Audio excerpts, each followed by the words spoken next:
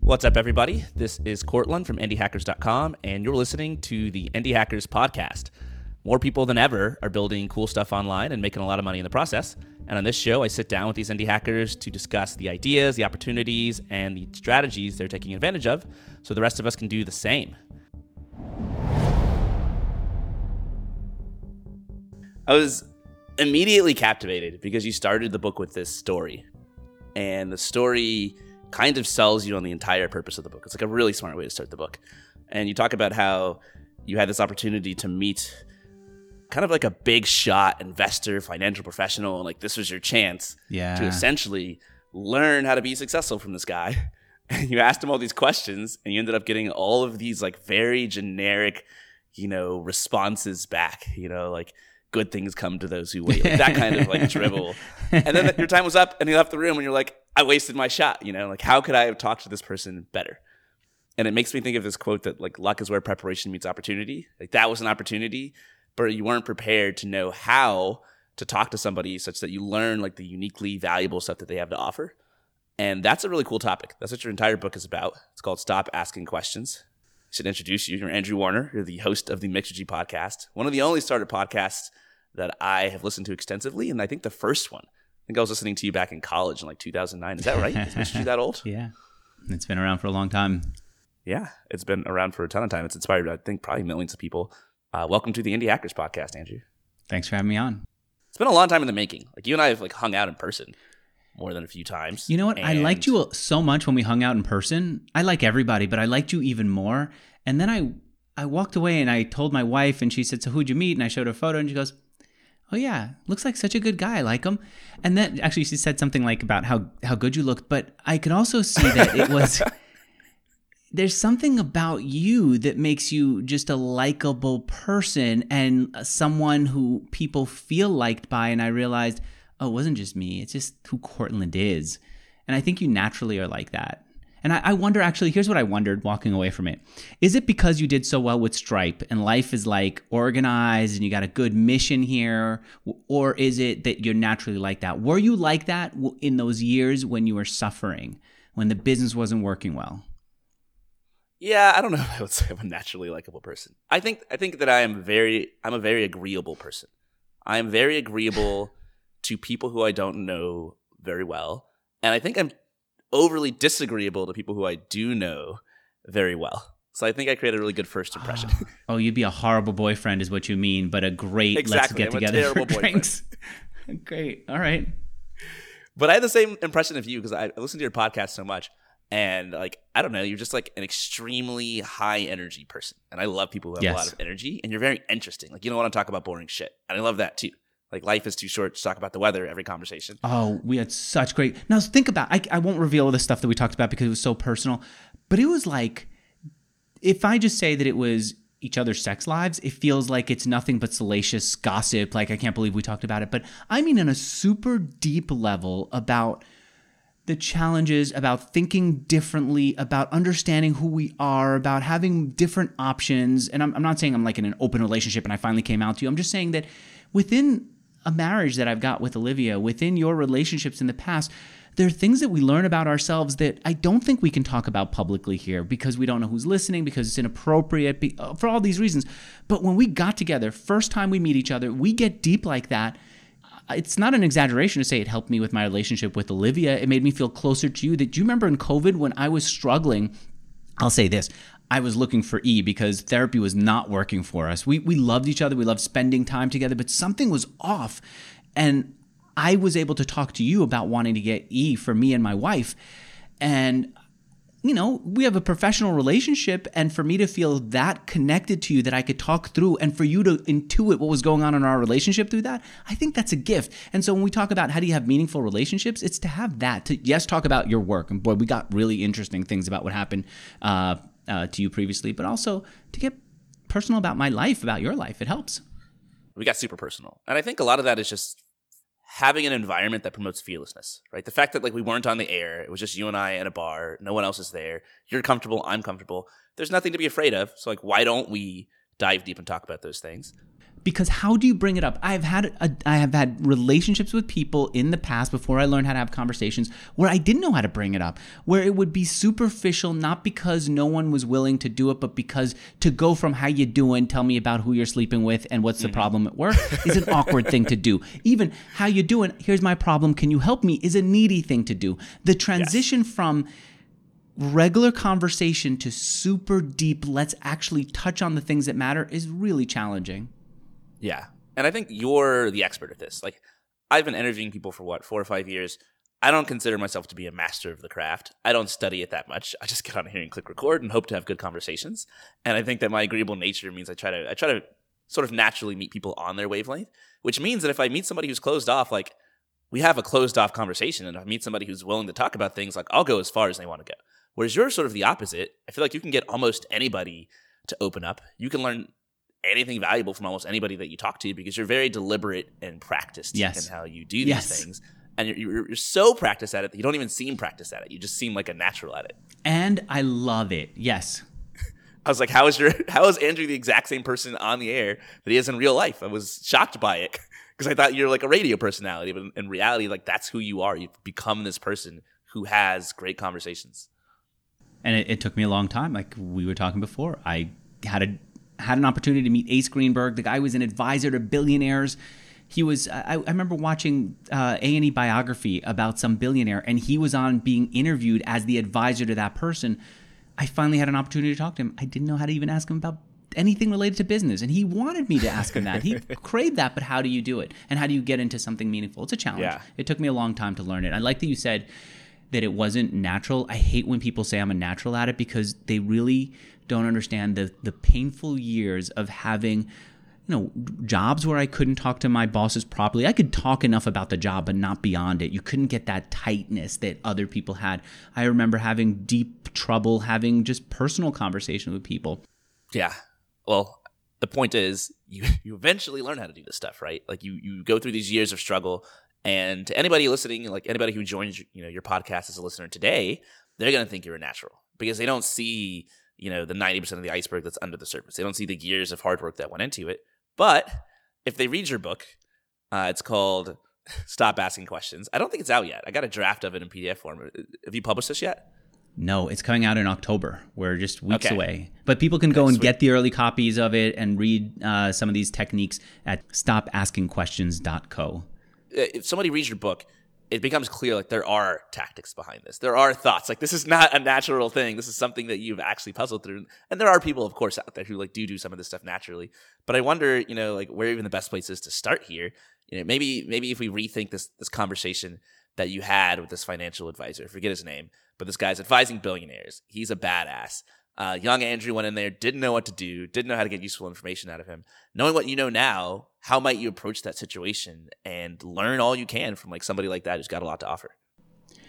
One of the best things to do is to get clear on what you want to know and why. And if you can't find a way to ask it, at least say, that's what I'm trying to understand. To have at least gone in there and instead of coming up with the perfect question, starting with the reason to be there and saying, Ace, can I call you Ace? Everyone else seems to. Goes, yes. Say, I watched the movie Wall Street. I admire people who built this city and people like you who are doing well. I'm trying to find my way into this space and not just be a bit player in this big giant machine of Wall Street. I read everything about you. I identify with your climb from nothing. I work for you. What do you think the next step I should take, and what do you think I should be thinking of working here for you and working on Wall Street in general? I came here to try to tap into that instead of I came here to learn from you in general. A little bit more specific goal is really helpful. Yeah, I love that. I love that because number one, you're sort of aligning your goals. Like, he's not going to want to disappoint you. If you're looking up to a person like that and telling them like, hey, I have these very specific lofty goals and I think you're the person who can help me, he's going to want to do really well, and you've made that super clear up front. And the other thing I like about it is basically the fact that like not everybody has something unique they can teach you. Like when you come in on this show, like I have a list of very specific things that I think I can uniquely learn from you.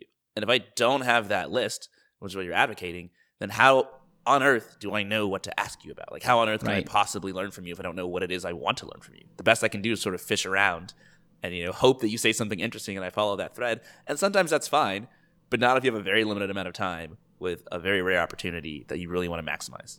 And the more specific, the better. And so, like, you could take a look at my interview with Cameron Herold. He's the guy who used to be the COO of 1-800-GOT-JUNK.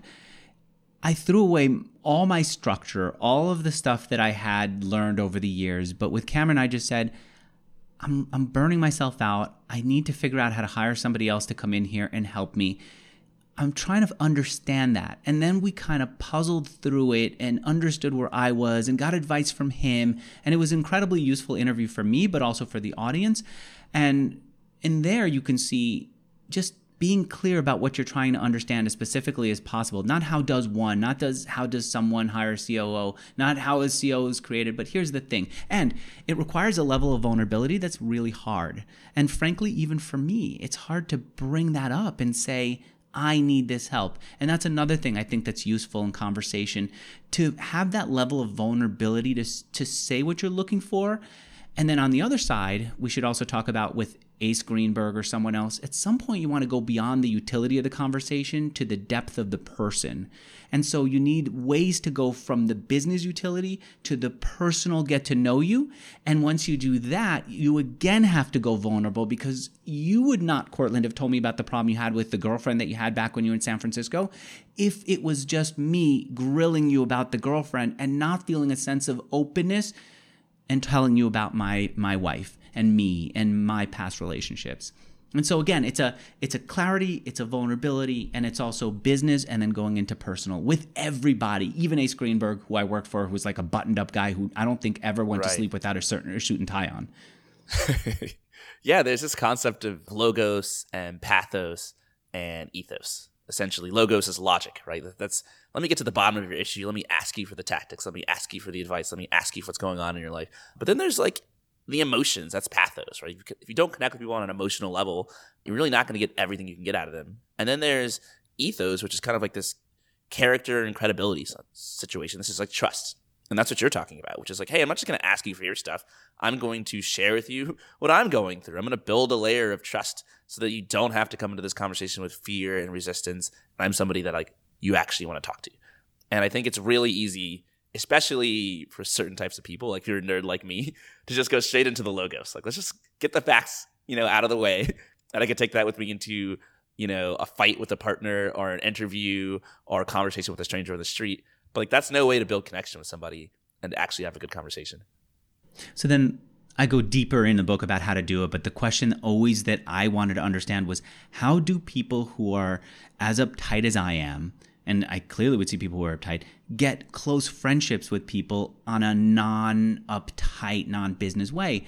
And there are a few things to do. And one of them is to look for those moments when people happen to reveal a little bit about their personal lives. Like if you happen to say, my girlfriend and I had some trouble and, the website helped or whatever, look for those moments. I call them shoved facts, where you don't have to tell me about your girlfriend, but you shove that fact in that you have a girlfriend. You don't have to tell me about your mom, but you shove the fact in about your mom while you're telling me the thing you have to tell me. If we pay attention to it, we will see that people are yearning to talk about personal things. They're eager to tell you about things that are not business because that's what's on their mind. And if we pick up on it and without fear, and there is a fear of awkwardness, a fear of intruding in their personal lives. It's like somebody invites you into their home office and you happen to go to their bathroom and you happen to, see the cream that they have on the medicine cabinet. There's a sense of invasive, but not. We have to feel comfortable not seeing it as an invasion of privacy, but seeing it as a connection with the other person. So when they say something about the girlfriend, to say, are you still with her? To say something about it, to pick up and go with it. I love it. I love the idea that it's called a shoved fact, because it's like they're shoving this into the conversation and you don't have to feel bad about taking that thread and running with it, because it's kind of an invitation for you to do so. Like they didn't have to bring this up, right? You didn't have to bring up your relationship with your wife and therapy, et cetera. I didn't have to bring up, my approach to open relationships, et cetera. But like the fact that I bring it up, as you're saying, means that probably I do want to talk about it. And that's far more interesting than talking about, whatever else you talk to a podcaster about, how do you record your interviews? How do you edit it, et cetera? And so why not tug on that thread if you see it in front of you? At the same time, there's something that's a little bit it's sort of like leaving things to chance, right? Like not everybody's going to shove interesting facts into the conversation. Not everybody is going to sort of have something that they want to talk about. And if you come into one of these like rare opportunities to talk to somebody very cool and somebody very interesting and potentially someone you can learn from, you might have your own list of things that you want to learn. Like I mentioned earlier, like I have a bunch of different things that I want to learn from you in particular, Andrew. And it's not guaranteed that you're going to, shove a fact in there that happens to coincide with what I want to learn. How do you, in an interview and in a conversation, I guess, gracefully guide people to tell you and teach you the things that you want to learn from them? One of them is to just ask the thing that's on your mind. I have personally brought up issues with people that I was thinking about just to get answers from someone else, and then the whole dinner conversation ends up being about this one issue. Stuff comes up, and so you want to say, this is what I'm thinking about. What do you do about that? Or how would you think about it? Another way to do it is to ask, is it inappropriate? I hate that I call this out, because once you see it, you're going to see it in conversation with me. But if you and I were just talking and I was trying to get a sense of like, what's your dating life like? And you gave me nothing, you showed me that apartment, I might go, that's a beautiful apartment. Is it inappropriate to ask if you've like brought dates home yet to this place? And now we're transitioning to that. And the thing that I like about the is it inappropriate to formula is I'm asking, is it inappropriate to ask this other question, which is another question? So I've asked you two questions. You could take the easy way out and answer the one that you want to. And if the one you want to answer is it's inappropriate to ask me about girls in my house, you're going to do it.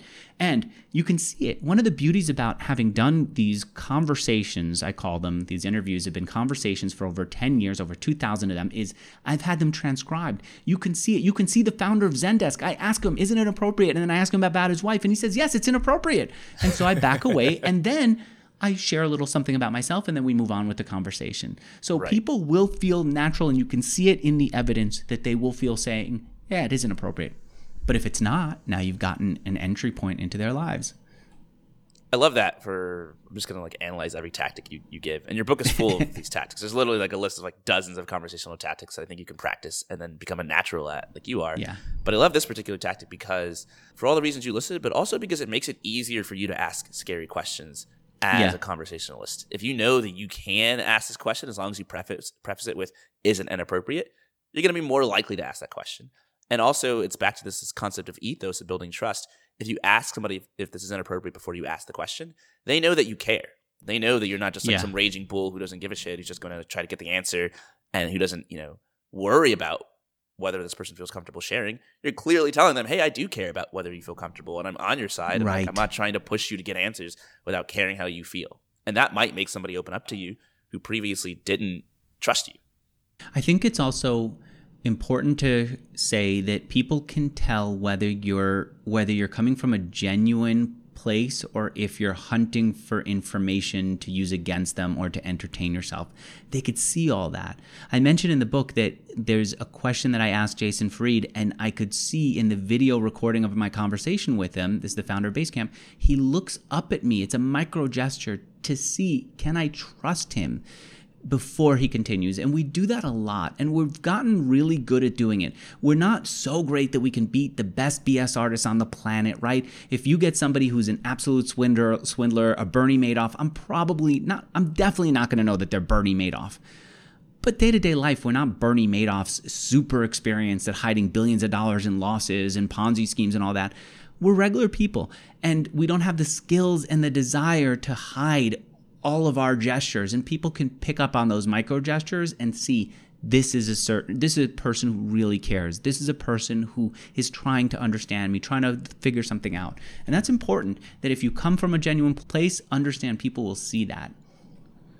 Another one of the tactics you talk about in the book that's really interesting to me is you call it stop asking questions. That's literally the idea of the tactic, which is super interesting for advice to give people in conversations where they're trying to learn, or advice to give people on interviews where they're trying to basically extract information from someone. Like I'm talking to you, I'm interviewing right now. The most natural thing I can do is ask questions. Yeah. So why is this an important tactic for essentially interviewing people and learning from people you talk to? I realized that it was important to stop asking questions when Olivia invited me to this friend of hers house in Southern California. And we're talking about one of these most beautiful LA houses that you've ever seen. I'm supposed to talk to the woman's husband while my wife talks to the woman. And so we have this conversation. I look at his pool. We overlook the pool and we see the freaking ocean. It's gorgeous. And I'm basically finding out, how did you get so rich? And as I'm asking him that, we're talking about how he got into apps back when BlackBerry had apps, and then he transitioned into iPhone apps. And I'm asking him, so how'd you know that apps were going to work? How much money was there to be made in BlackBerry days? You know, there's a lot. Apparently, Enterprise would buy these apps and pay. Anyway, it was amazing. I had no idea. But we started out as friends just talking over a beer, and I could see in his eyes that it was changing. The relationship was not going to be a friendly one where I could hang out with him again. And I knew it for sure when he said, go get me a beer before I answer the next one. And I could tell the relationship had changed from two friends who happened to know each other because their wives were friends to me being like this needy student who was trying to learn from the master, and he was going to see me when he had time to give back, quote unquote. And I took that back to my interviews, and I realized the same thing happens in interviews. You ask question after question after question. People don't see you as a peer. They don't see you as a guide. They see you as a needy student, someone who's going to pester them with questions. I used to hear Howard Stern guide people with statements, say, tell me about. Go ahead, do this, tell me that. You hear Kara Swisher from the New York Times. She says, tell me a little bit about. That's one of her formulations. I don't know if she realizes that she always says, tell me a little bit about or talk a little bit about, but she tells them what she wants. And I realized they're not being jerks. They're actually being smart about conversations. They're rephrasing some of their questions as statements to guide the person and not come across as needy. And so I say in conversation, if you're going to talk to people and sprinkle in some statements and often even questions that are rephrased as questions. So for example, instead of saying, how did you get started in business? You can say, tell me how you got started in business. Tell me where you got your idea. Tell me about the time you burned out. Now, if you do only that, it's tiring for the other person to be push, push, push. But if you add it in from time to time, you're telling them that you're guiding them. And especially if you're somebody who's in a professional conversation, they want to trust that you know where the conversation is going and not feel like they've got somebody who's wishy-washy. And the reason I gave the book that title is, number one, I thought it would be shocking enough that people would say, what the hell? This is a book on interviewing. Why are you saying don't ask questions? But number two, because that's the freaking thing that gets me about conversations. It's so counterintuitive. Dude, you program. Does programming ever seem this counterintuitive as human relations, where you're supposed to ask by not asking? But that's the way it is, right? Yeah. And I think that the format of an interview is not my favorite format to listen to learn from. Like, I like learning from conversations. I like learning from discussions. And if you look at how people discuss, they're doing exactly what you're saying. Like, two people talking to each other are rarely asking questions. And that's almost never the case where one person is peppering the other person with questions. It kind of looks like two people just making assertions at each other. You know, you'll just say, like, what's going on with your life? And it's almost like, you know, I listen to you, but then I just say my own thing back, and you say your own thing back. And like, that's how most conversations are. Sharing opinions, sharing stories, sharing experiences, and then reacting to what the other person says. And that just seems far more authentic. And when you have an interview where it's question after question after question, which sometimes I'll do on this show, sometimes I won't, it just ends up seeming more like an interview and less like two people who are actually friendly with and who know each other. And it's just not as fun to listen to, in my opinion. I agree. And you actually brought up something else. You ever notice that when you say something, like a statement about how you're feeling about something, the other person will say the same thing? If you say, I've got a headache, the other person might say, I've got a headache too. If you say, I didn't get to sleep well last night, they tell you, which, as someone who's learned how to have conversations, I could see if someone's telling me they didn't sleep well last night, that's a shoved fact. They're screaming for me to say, what happened? What were you going through? How long, right? But people will never ask that. And once I realize that, it bugs me that they don't. But it's interesting to see that what they do is they tell you about themselves. And if you look again at my interviews, if you look at your own conversations, if our listener looks at their conversation, they'll see that in conversations, when you say something personal about yourself, the other person instinctively will almost run with it and talk about themselves. It's frustrating, but it's also useful to know. See, I studied this. This is why I can't appreciate, Cortland, that you're just a natural, likable person who likes other people and they like you. I always think that nothing came naturally like that to me. That means that everyone must be like using some kind of system. But you swear you're not using a system? I don't think everyone uses a system, but I do think almost everybody learns. And I think they're not the same thing, but they're similar. Like, a system is a way to kind of formalize your learning. It's a way to say, like, I learned this thing. I want to like hone it and like find out the essence of it and perfect it and remember it. Whereas you can also just gain through experience. Like, as a child, I was horribly awkward and introverted. Like, I was not one of the cool kids. I have a twin brother. He was one of the cool kids.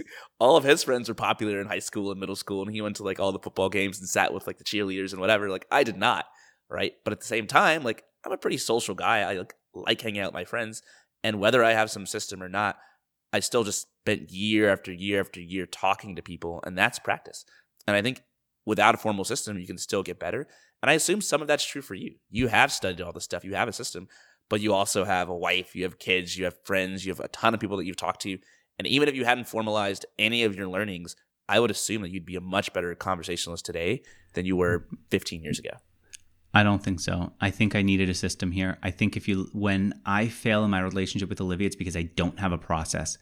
It's when she is complaining that we're in Austin because it's natural to feel like something is different and why are we here where the strip malls are and what happened to all the cool bars that you were telling me about. And instead of relying on some process, some understanding, something that's organized and intentional, I'll go, stop complaining. I don't like when people complain. Now, can you imagine that when you're feeling frustrated and you're sharing with someone you love, they say, stop complaining.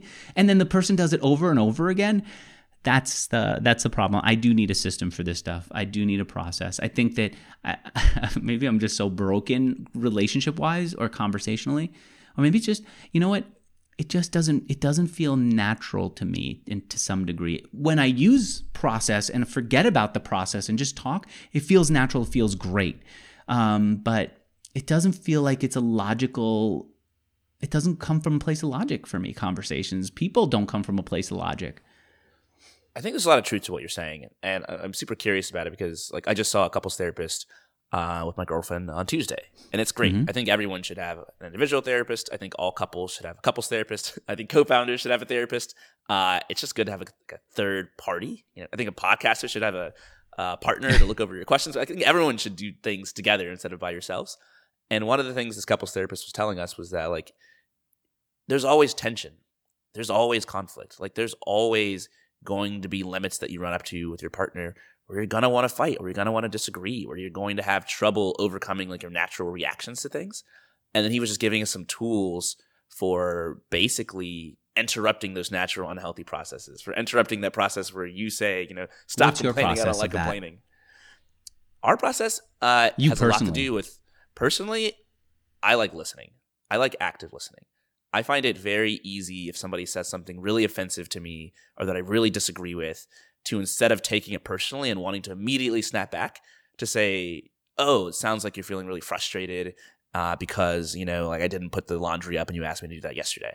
And I might have a million reasons in my head for like why I can defend myself having done that, but I also know how good it feels to be acknowledged and how much better they'll feel if they feel heard and seen, if I can just repeat back to them in their own words what they just told me.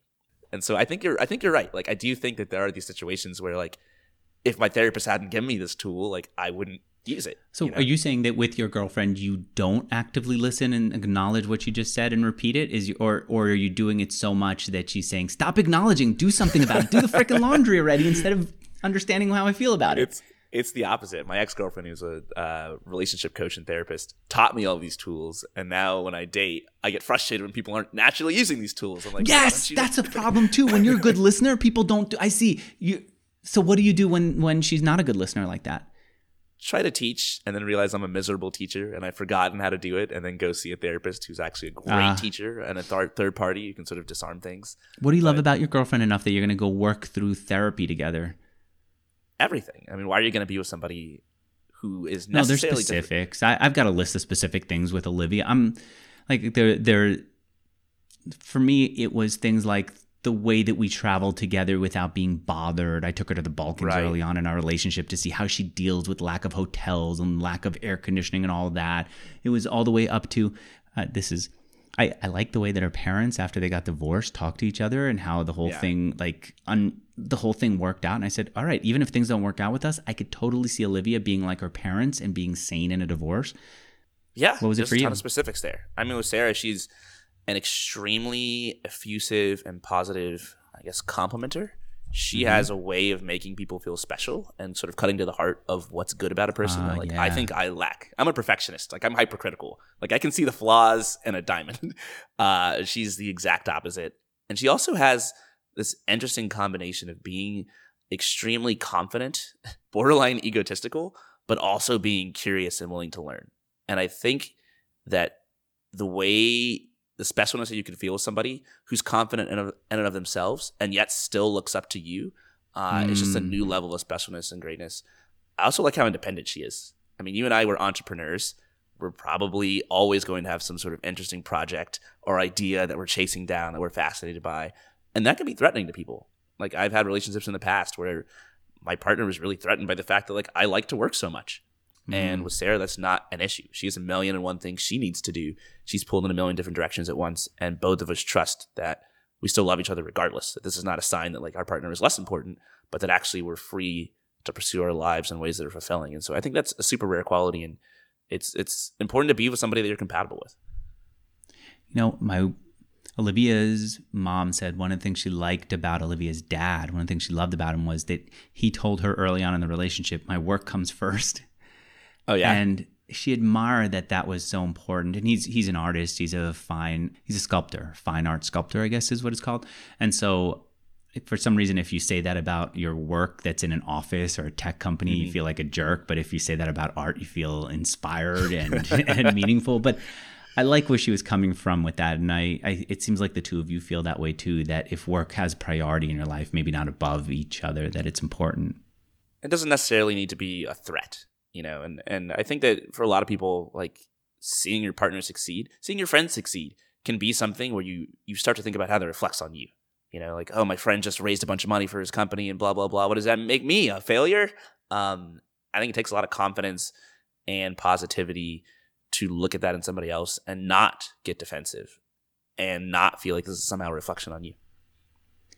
What drives you right now? Like, you got your equity in Stripe. You got a job there. Why are you not just either calling it quits or starting something else? I got a lot of questions for you that are in the exact okay, you'll same ask vein. me, but I'm curious about that. Yeah. I am in the process of basically trying to figure out, I don't want to say the right way to live, but the right way for me to live. Like, what am I living for? I think our culture kind of has an obsession with, like, what's the meaning of life? Which is on its face kind of a silly question, because, like, meaning is something that it takes a conscious mind. You have to have a conscious mind that imbues something with meaning. Things don't just have meaning on their own, which means the meaning of life is going to be different for everybody. It's what you decide to make of it. And I would really like, you know, the arc of my life to have some sort of meaningful story that at any moment I could tell somebody else, I could tell myself, and then when I'm on my deathbed, I can look back and say, this is what I did. And I think up until I built Indie Hackers and sold it to Stripe, I didn't have a very meaningful life. I think I was like, I want to vaguely build a startup and get rich and be successful and, you know, pursue this stuff because it'll be kind of fun.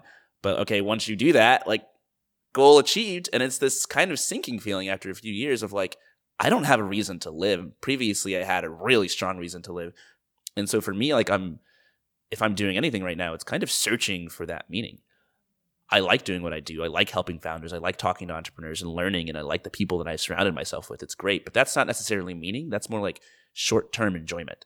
And so I'm kind of in search for a meaning, for a reason to live. And that involves things like, do I want to get married? Do I want to have kids? If I do have kids, you know, what kind of father do I want to be? Do I want to start another company? Do I want to switch careers? I don't want to do any of these things arbitrarily just because they feel good in the moment and then try to, like, in hindsight, stitch them together into some sort of meaningful story. I want to be more deliberate about what I want to accomplish and what I want to do and how I want to feel. And I think that's a tough question. It's a tough process to go through, but I feel very fulfilled by the fact that, like, I'm doing it deliberately and I'm thinking about it. And I wanted to know the same for you because you've been working on Mixergy for well over 10 years. Before that, you had a very successful business that was doing tens of millions of dollars in revenue. You're married, you have kids. You made a lot of these, like, very big decisions in life that I want to know, like, what the meaning is for you. What's the meaning of your life and where do you want to go? I was very deliberate my whole life, to the point where I wouldn't go and hang out unless there was a clear end goal, unless there was a benefit to doing it. And over the last couple, I think it was after I finished my run on Antarctica, I said, I think I need some time without being so deliberate. Deliberate is helpful, but maybe it didn't get me where I wanted it to go enough. I don't know where I want it. I do know I wanted to be one of the richest people in the world. I wanted to do all this other stuff. And I realized I really have things that I enjoy reluctantly, that I really enjoy doing. I enjoy running. I enjoy traveling. I enjoy being with my kids. I enjoy being with Olivia. Lately, I've been enjoying chess. And so I've been letting myself enjoy it. There was this past Sunday, I just had hours and hours to myself. All I did was play chess for the love of the game of chess. And strangely, I'm at a point in my life where I'm giving into that. I don't think it's a great long-term way to live. I've hit that thing that the Zen Buddhist masters would want you to do, which is live in the moment. I'm not thinking about the future. I'm not thinking about the past. I'm just right here. I just don't agree with them that that's the best way to live. I don't think you end up with a meaningful life. I don't think you impact the people around you positively enough. I think you just feel it's very self-indulgent, but I'm letting myself be self-indulgent. That's a cool place to be. What would you say that you were deliberate about when you said you're living deliberately and you wouldn't go hang out unless there was a purpose? Were you just deliberate about making money? Were you just deliberate about financial and sort of externally validated success? I think so. I think that say it's about money was not exact. It's definitely about money, but it wasn't about any more than just using it for points and then giving it away. I don't love things, and it seems like there are a lot of us now that just don't love things of any kind. So it wasn't about that. It was just, I think in order to have a meaningful life, you build a company where you give people work that matters and products to buy that matters, where you have bigger and bigger things that you build, where you don't have to be a drain on society financially, where you get to then help out other people. It's all that stuff that's what it was. And so, for example, my friends would say in high school, let's go out, and they'd want to drink somewhere. And to me, that wasn't meaningful. There was no upside in doing that. And I would be the person who would say, I want an upside in this, and I don't see that. Right. I can identify with that so hard. And I bet you a majority of the people who listen to this podcast, a majority of the people in Silicon Valley have kind of a similar personality type. My ex, who did a lot of relationship and coaching and just individual therapy in San Francisco, used to always tell me, you're a human being, not a human doing. People don't love you for what you do. They love you for who you are. And she said she had to tell that to a lot of people who are up and coming in the startup world, who feel to some degree like we're defined by our achievements. We're defined by what we can do in the world. And that makes us sometimes uncomfortable with just being, because it feels like wasting time. You're not achieving this. I'm still going to say that I feel that human doing is more important than human being, and human achieving is more important than either of those other two. And I'm just not at a place right now where I want to do and achieve, and I'm okay with being. I think having that stressful, painful period of writing down what I learned over the last few years was so much tougher than I thought. That helped too, to be able to say, okay, I did all this, I'm leaving this behind. This set of techniques that came from what I've learned, that was really helpful. I think going to Antarctica, and before that it was all 6 other continents, and just on my own running marathons and getting space in my head gave me space to say, I think I want to now just be a little disconnected. I think that I want to indulge a little bit in those personal desires. Did you just need a break from the stress the time of work? It might be. I don't think that I've been under stress in years, but I do think that I've been under work, and it's not so much a stress as maybe burnout. Burnout's tough. I literally just went through a pretty big burnout period myself with Indie Hackers. I would say from probably March of this year through maybe a month or two ago, so like the end of July. And it is tough to operate a podcast when you're burned out. It is tough to get up every single day and have to prepare for an interview that you're not really sure you want to have, and then record it when you feel like you'd rather be doing almost anything else. So why'd you do it? Social accountability, obligation, peer pressure, so powerful. Not wanting to let others down, which is an incredible force, because I think overall it was good for me to have those things, and it was good for me to push through and do the work that I needed to do and prove to myself that I am reliable and prove to other people that they can rely on me, even if it didn't always feel good in the moment. But damn, am I lucky to have a situation where I essentially am going to get paid no matter what. And I don't necessarily need to be, killing it every single month of every single year. I can have some time off. And I think that's hard to get if you're not an entrepreneur. I think that's another important thing to say, that there have been times in my life where if I failed, there would be no money, and it was adding so much more stress. There have been times with my parents, if they couldn't pay for our medical bills for whatever reason, we didn't have health insurance, we would be in trouble. I do think that we talk about where I am in a place of I'm just here in the moment and all that. That's nice to indulge in right now, the way some people would indulge in a nice long vacation. But when I see indie hackers on your site building, and I know that at times some of them are getting shingles and other issues, right? I think it's worth it because it's pain in the moment for a lifetime of upside, where one day they're going to be able to do what you did, which is go through burnout without having to risk their family and have the stress of that on top of burnout. And so I think that's important. What do you think about the concept of balance, though? Because you're talking a lot about like living in the moment versus, living for achievement and aspiration. And I'm at a place now where I think balance is the most boring advice in the world. Eat a balanced diet, live a balanced life, like make time for friends and relationships and your health and your sleep and your work. And it's so cliche and so boring that I almost feel myself wanting to revolt against it. And to start a startup is it's almost a glorification of living an imbalanced life, to just go super hard, as you were saying, pedal to the metal. And maybe these first few years will be tough, but then you're going to strike it rich. And the rest of your life, you can have balance. How do you think about balancing the fact that you want to take time to live in the present, but you also want to do these big aspirational things? You have to choose one or the other? I've learned that I just can't balance stuff very well. I'm also not someone who, when Olivia and I are having a date, I'm pulling out my phone and texting you. You can, if I ever do, I should say occasionally might happen, it's going to be the biggest weirdo text with all these typos. I just am so in the moment when we're there. And also when I'm working, it's annoying that we're working out of the same Airbnb together because I'm such a pain in the ass to talk to because I'm focused on what I'm doing. I go all in like that. I think there's some people who are better balanced. I have noticed this about myself, that there was a period when I was really depressed when work wasn't doing well, and I took up running, and then running did well, and it was just like 45 minutes of running. And if I had a good run, it made the rest of my day feel like I could do anything, that I'm accomplished, and it helped. And for a long time, I felt a little bit weird about that, and I thought maybe there was something wrong with me. And then I remember talking to Tim Ferriss about it, and he was he's just someone who's all in on stuff and he cares, but he was really big on saying that that's important to have those other things so that they help you stay focused on the things that matter. And so for me, having running, having a relationship, having kids, having other things that matter is helpful. If I'm having a really bad week, but I beat somebody better than me at chess on chess.com, that's great. Feels pretty good. Chess is such a good game.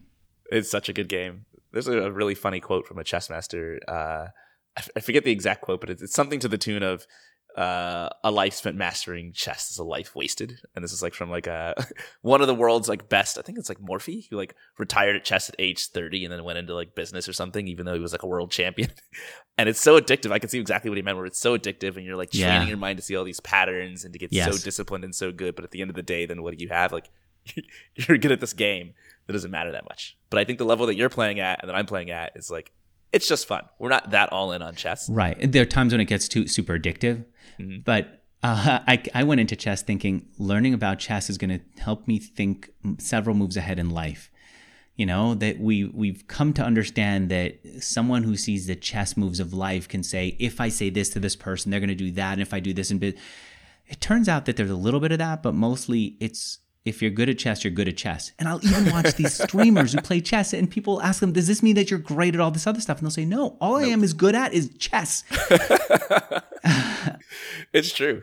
I do think the one thing that you get out of chess is that sometimes very deliberate, slow, methodical thinking is like physically uncomfortable. Like to calculate moves and then look ahead in chess. Right. It's like you're burning calories, and it is not that fun to be in that mindset. And I notice the older people in my life, when they go to learn a new thing or try something different, I can see them, like the resistance in their mind. They don't want to learn this thing because it's going to be burning calories, and they want to do things the way it's always been done. So at the very least, I think chess is sort of like a repeated, deliberate practice and pushing yourself into a mentally uncomfortable place where you're having to do this mental work and you can't sort of lapse into just mental laziness. But beyond that, I don't think a single skill from chess is transferable. There's one other thing that I've gotten out of it.